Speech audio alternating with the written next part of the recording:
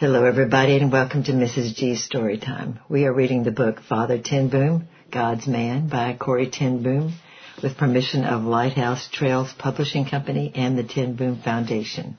We're on Chapter 3, William Ten Boom, 1816 to 1892. William, Garrett's son, had just turned 12 when the family left the Bronsted estate and settled in the center of Harlem. It must have been hard for the family to leave the beautiful green gardens of Bronsted and adapt to the busy street of a small town. However, little William would never have made a good gardener. Small and slightly built with crossed eyes, he was the opposite of his husky father. William's wife told her children that it took her years to decide whether William was looking at her or at someone else. His father, Garrett, had often tried to let William hold the reins while driving the horse-drawn carriage, but the poor fellow was so clumsy that his younger sister Cato had to take over. A close relationship developed between William and Cato. They often wrote each other letters, some of which have been preserved. In these they shared their inner struggles and doubts, their victories of faith, and their gratitude for God's goodness in their daily lives. Soon after the family moved to Harlem, a place was found for young William as an apprentice in a watch repair shop. Until that time, William's education had been very limited, but by the age of 12 he had learned to read, write, and do arithmetic.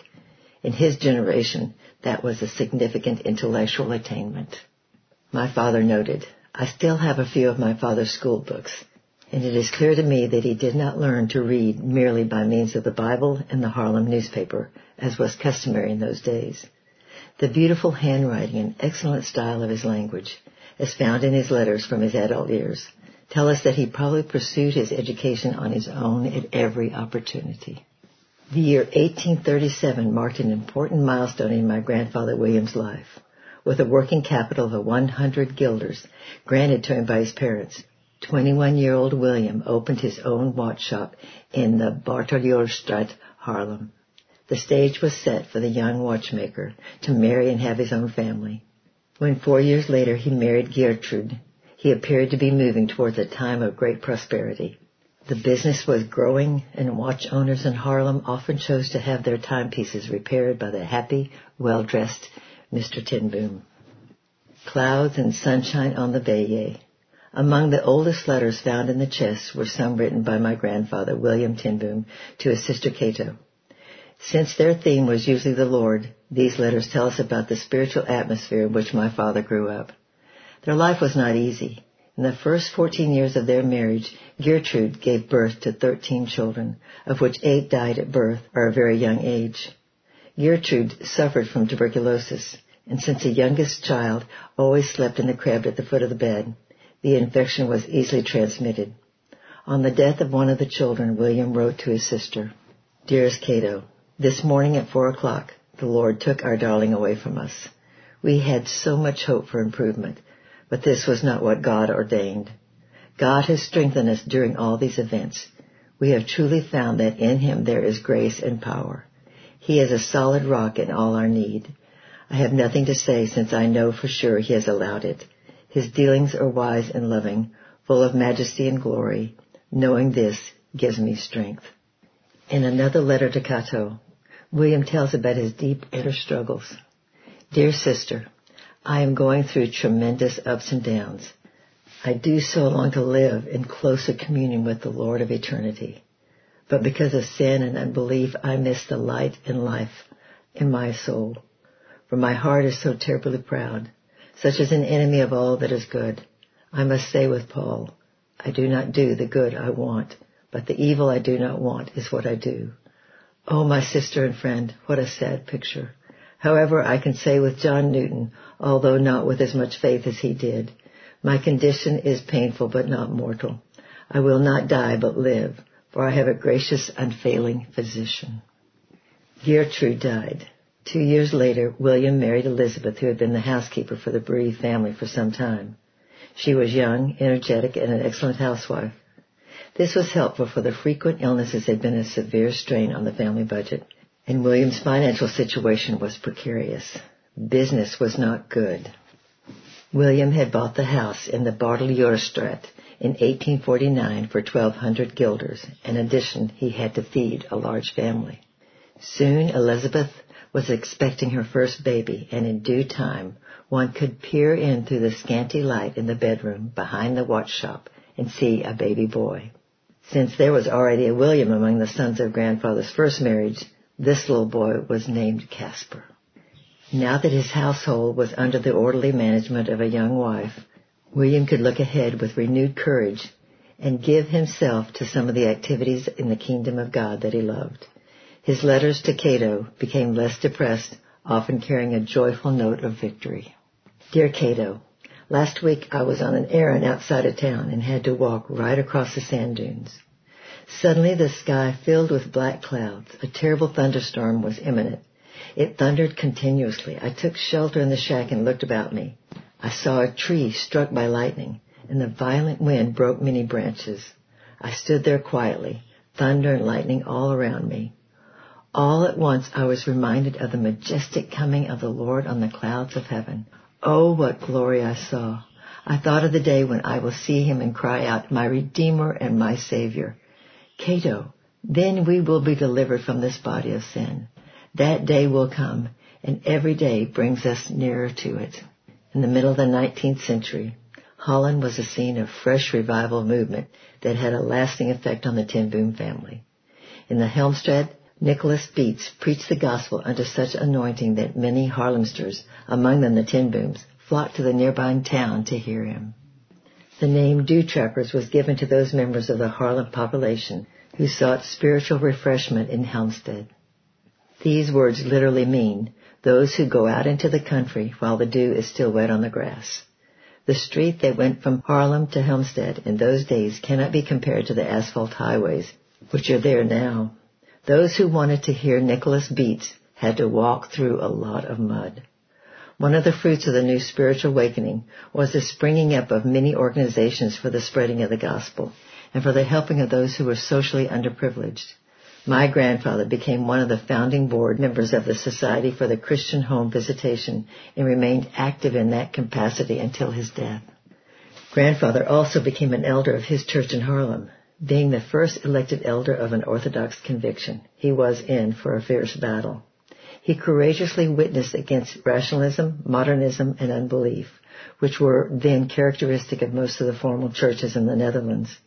He took a vital interest in the support of young people studying for evangelistic and pastoral ministries, and spent much time visiting wealthy people to obtain contributions for these projects. Prayers for Israel. In 1844, William started a weekly prayer meeting for Israel. It's not at all unusual for Christians to have prayer meetings for Jews in our modern times, but it was so unusual at that time that Father even remembered what year Grandfather started his prayer group. The Jews had found refuge in Holland ever since the first Prince of Orange delivered our country from Spanish rule in the 17th century. Holland became a land of freedom and security for oppressed people from many countries. The Jews settled mainly in Amsterdam and even called the city the New Jerusalem.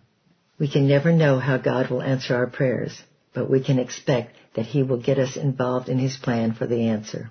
If we are true intercessors, we must be ready to take part in God's work on behalf of the people for whom we pray.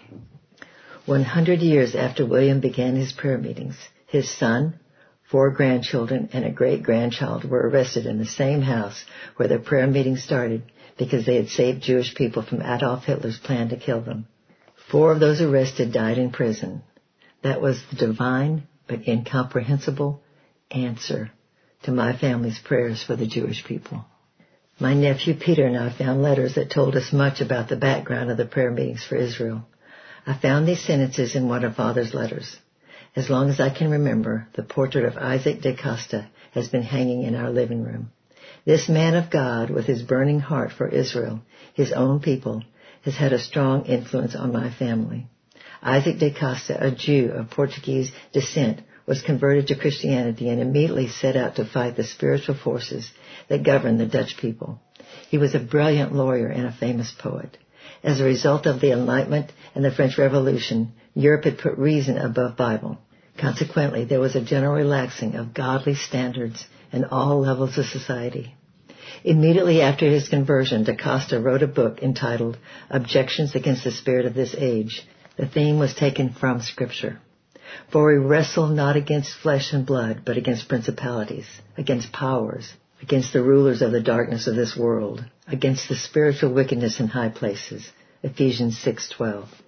Immediately, a storm of protest and contempt broke loose upon the courageous young lawyer. He was mocked and scorned in the press. A small circle of Hollanders stood with DaCosta. Among these were the Ten Boom family. For these Christians, the clarion call of DaCosta meant the beginning of a new revival movement that left its mark on the whole spiritual atmosphere of 19th century Holland. The Bible was restored to its place of authority as the Word of God. In 1851, DaCosta attended the World Conference of the Evangelical Alliance in London. 2 days were set aside there to discuss the work among Jews in the various countries represented. In the detailed report of this conference, I found an address by DaCosta, which clearly states the reasons why he founded a number of prayer groups for Israel in various cities of the Netherlands. Here are a few thoughts from his interesting speech. Brethren, I see you are all rejoicing in the blessings of Christian fellowship. Even so, I have come here to ask for tears and prayers. Yes, I myself must shed tears in your midst, for there is one nation which has not been represented at this great international gathering. It is God's own beloved people of Israel. Let us remember that our Savior, the Lord Jesus Christ, who is now interceding for us at the throne of God, was born a Jew in a Jewish family in the nation of Israel. It is true that Israel missed God's target and was, for a time, set aside and dispersed among the nations. But the day will come when they will fall at the feet of their Messiah in true repentance and live. On this occasion of the Great Exhibition, the Christians of Great Britain have called the nations together on their territory. The time will come when the King of the Jews will call a holy gathering in Jerusalem. This is not human imagination, but God's own words through the witness of another Jew, the Apostle Paul. He expresses this expectation in Romans 11:15. For if the casting away of them be the reconciling of the world, what shall the receiving of them be but life from the dead? We all agree that strong bond ties us to Israel. As to the past, Christianity is the fruit, an offshoot from the old people of God. As to the present, it is not Israel's existence among the nations, despite centuries of hostility and persecution, one of the strongest proofs against the world's unbelief. And as to the future, how clearly the fulfillment of God's promise for Israel is related to the future of the world and the coming of the kingdom of Christ. Well then, brethren, for these reasons I dare come to you with an earnest plea. It is a custom in Israel at certain great feasts to keep an open seat for the prophet Elijah. I request that you reserve an open seat for Israel in our midst today. You lions of England and Scotland, give full honor to the lion from the tribe of Judah who has conquered you. You, morning watchers of the French people, announce the dawn of the day of his coming. You harp of Ireland, lead us in the song of expectation and longing for God's church. Come, Lord Jesus. Amen. Come to bless and gather all the peoples of the world, also the long-rejected Israel in their midst. Amen. DaCosta's work influenced my grandfather William to become one of the founders of the Society for Israel. Father often told me, love for the Jews was spoon-fed to me from my very youngest years. As a result, deep respect and love for the Jews became a part of our home life. How important childhood impressions are. Over the years, we often experience the truth of God's promise to Abraham. I will bless them that bless thee, and curse him who cursed thee. And in thee shall all the families of the earth be blessed. Genesis 12:3. During the second half of the 19th century, the Jewish people slowly awakened to the need to return to their homeland. What had seemed to be an absolute impossibility for 19 centuries, the establishment of the Jewish state in Israel, the land of the patriots, now became the vision of an Austrian reporter, Theodor Herzl. Herzl was not motivated by religious reasons. He thought only of the survival for the Jews.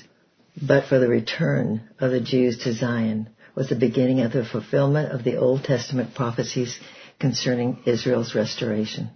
Is it presumptuous to think that a small prayer meeting in Harlem was connected to these events? I believe that God delights to use his children in the fulfillment of his plans for the world. I am sure he loves to use small people to do great things.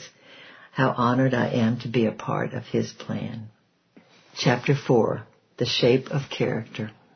In his diary, Father writes about his parents, his childhood, and his teenage years spent in the little Bélier. Before the Bélier was enlarged, it did not afford much room for the large family. Father's childhood was not easy, but because of it, he learned to appreciate the good things in his life and to find happiness in small blessings. Writing about his childhood, he tells, a well-known psychologist once said, when a child reaches his 3rd birthday, his parents will give him half of all they will ever be able to give him in the way of education. When I arrived on the scene, our small house in the Botteljorestraat was already crowded. Father's first wife, Gertrude, had died at the age of 40, leaving 5 children.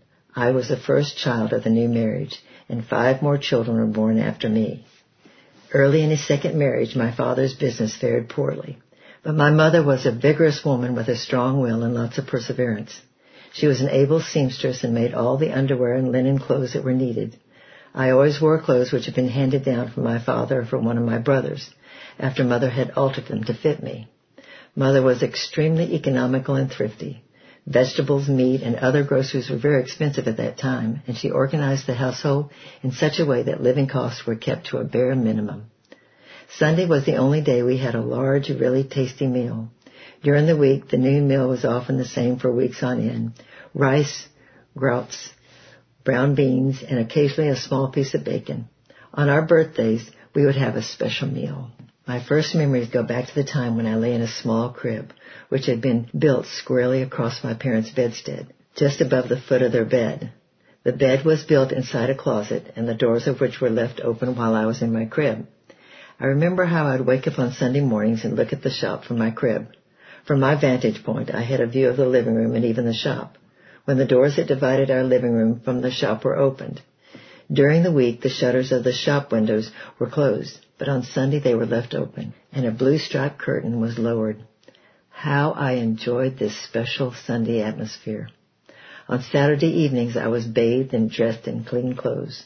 My mother always put a dash of brandy into the bath water. That particular smell and the fact that I received clean clothes made it all a real treat.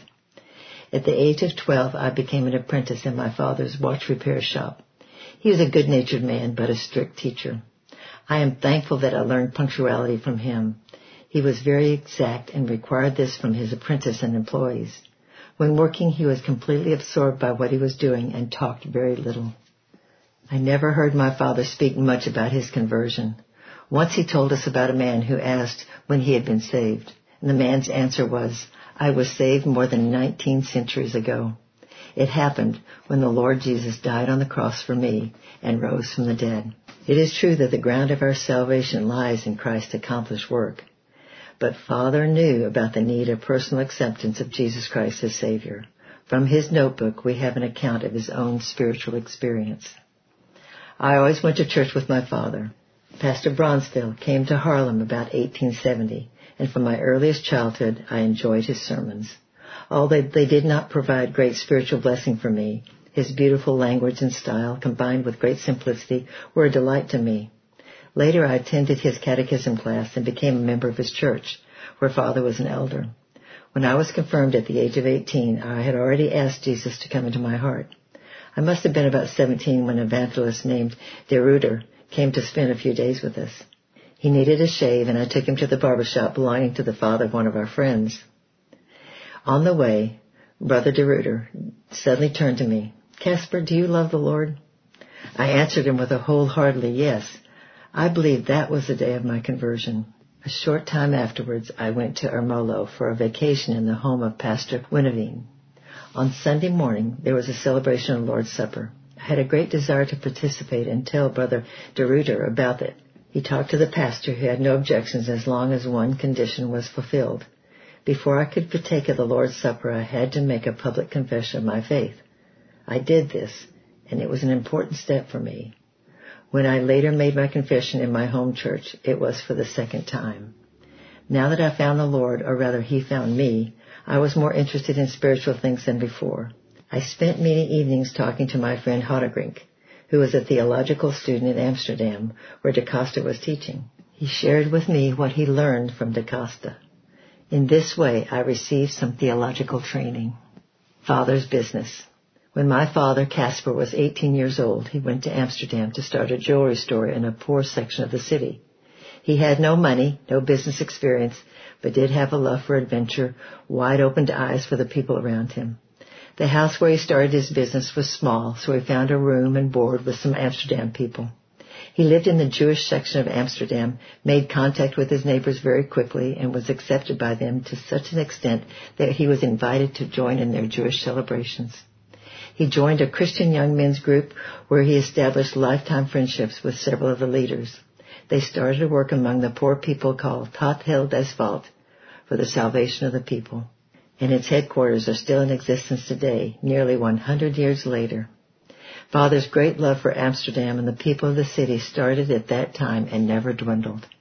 The organization contacted students in Amsterdam University, and these students started to help them in the Tot Heil des Volk work, inviting Father to work in their Sunday school. It was in that Sunday school that Father met Cor Litting, a teacher of one of the classes. He soon married her, and in 1884, the happy couple settled in a small house in Amsterdam. Outwardly, the marriage was the beginning of years of trial for Father and Mother. They lived in a small watch shop on the back street with few passerbys. They had heavy debts and suffered through Mother's poor health. Any one of these conditions can make for an unhappy home, but Father and Mother were close to each other, and they found their inner happiness does not depend on outward circumstances. Solomon was right when he said, "Better is little with the fear of the Lord than great treasure and trouble therewith." Proverbs 15:16. When the babies came one after the other, there were many reasons to worry. However, both Father and Mother increasingly enjoyed life, for they knew the art of living. Here are some lines from a letter which Father wrote to Mother when she was on vacation in the country in 1887. What tremendous happiness we have in our children and in all of our family. The Lord is so good to us. It is my greatest joy to know that wherever we be, you and I, the Lord looks down on us with favor and kindness, and that His Spirit lives in us. My dear wife, you are such an endless worth to me. I have no time to write more now. Enjoy the flowers and the plants and the singing of the birds, knowing they are a foretaste of heaven. Enjoy them, and as for me, do not worry at all. Fortunately, one more day of my solitude has come to its end. And from another letter written a year later by my father, I hope the Lord will bring days and years of prosperity to us.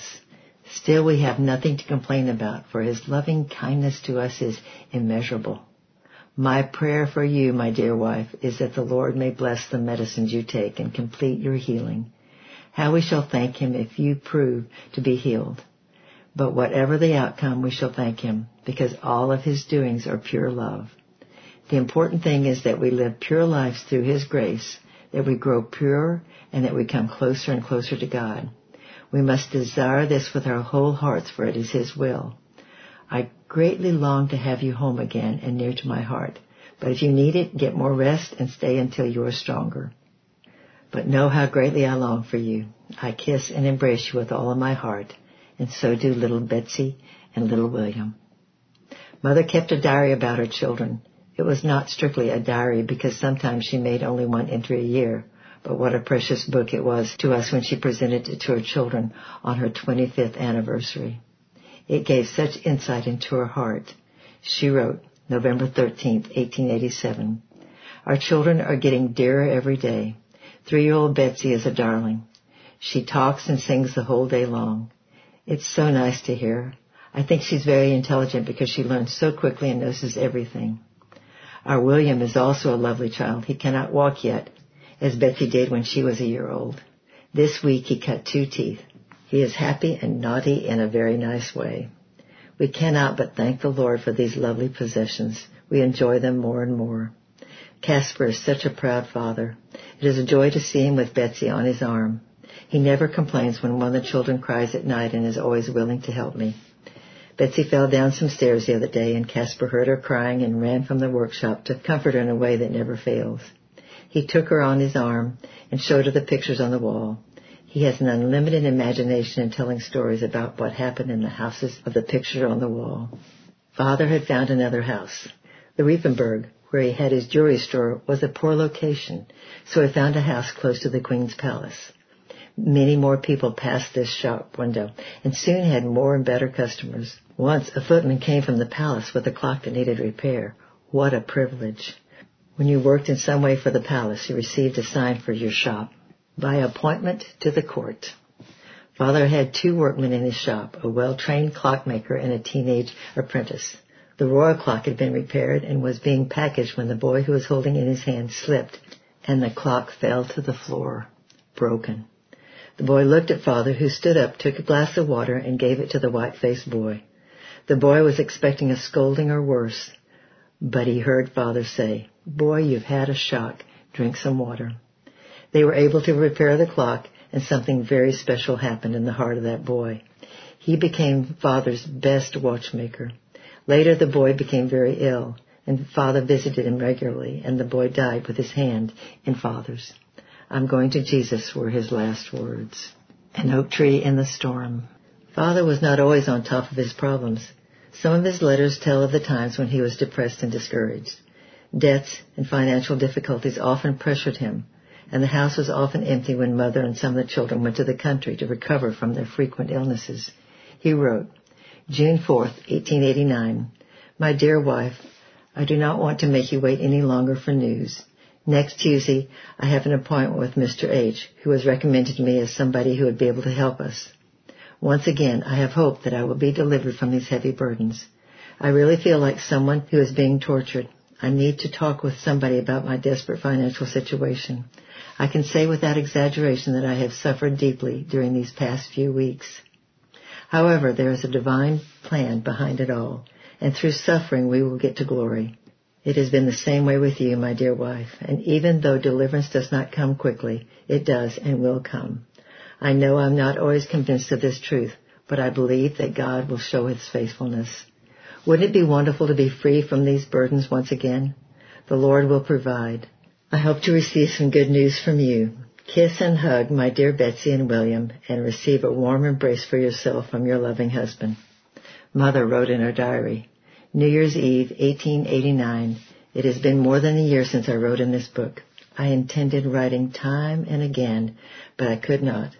Oh, it is still so hard to write about our beloved baby, our dear Hendrik Jan, whom we had received from the Lord on September the 12th, 1888, and whom we had to give back again on March the 6th, 1889.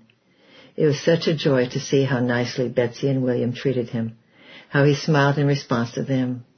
What a grief it was to have to lose him. What a dreadful time it was, and our house is so empty. The Lord helped us, though, and what a comforting thing it is that we already have a child in heaven, and that we will see him again. It was touching to see how sad Betsy was. She missed him so much that she could not eat and said over and over again, "The dear Lord must bring Hendrik back again." They were both sitting next to Casper on the couch on Sunday afternoon and asked one question after the other. Does Hendrik see the dear Lord Jesus often? Yes, Jesus loves him so much. Is Hendrik sometimes ill like he was here? No, nobody is ever ill in heaven. Will Hendrik be coming back soon? No, Hendrik will not be coming back to us, but we will go to him when the Lord Jesus takes us to heaven. When will he do that? We don't know, but Jesus knows exactly when he's going to do it. New Year's Eve, 1890. Another year has passed by, a very difficult year, full of cares and pain, and we move house again. We are especially thankful to have been spared for another year, and that we are a dear little daughter richer in our Noli. We are so very happy with her. She is such a great comfort and diversion in recent dark days. She is such a darling with her blue eyes and dark hair, and a really intelligent child. I think she will be as quick as Betsy. Father's difficulty with forgiveness. When Father saw the Germans during World War II put a group of Jews, including old people and children, into police cars, he said, "Oh, that poor country. They have touched the apple of God's eye. Pity for Germany, love for his enemies." Was Father always like that? No. It was difficult for Father to forgive. He had very high standards to live up to and expected the same of other Christians. He could hardly bear it when Christians did things that were wrong, but then acted piously. When he was a young man starting his business in Amsterdam, Father didn't know how to run a shop. A Christian man, a wholesaler in watches and clocks, gave him advice. Father trusted the man completely and followed his advice, but the man deceived him. I do not know the details, for this happened before I was born, but I know that Father nearly went bankrupt several times because of the behavior of that so-called Christian. Years later, when we passed this man's house, Father talked about the matter in an almost unforgiving way. Later, when the man experienced terrible difficulty with his family and his business, Father said it was because when a Christian behaves badly, he can expect immediate discipline. I am so glad that God worked a miracle in my father's heart so that through his love, Father could forgive. He needed that training when the Germans, who said, "We've come to protect Holland," murdered members of his beloved family. I remember walking with Father through Harlem at that time. We saw swastika flags everywhere, and I asked, "Father, are we allowed to hate a flag?" He answered, "I believe we are, but not to hate the people. Hate the sins, love the sinners." Next time we'll be on Chapter 5, Return to the Bayeux. I love you, I'm praying for you, and bye-bye for now.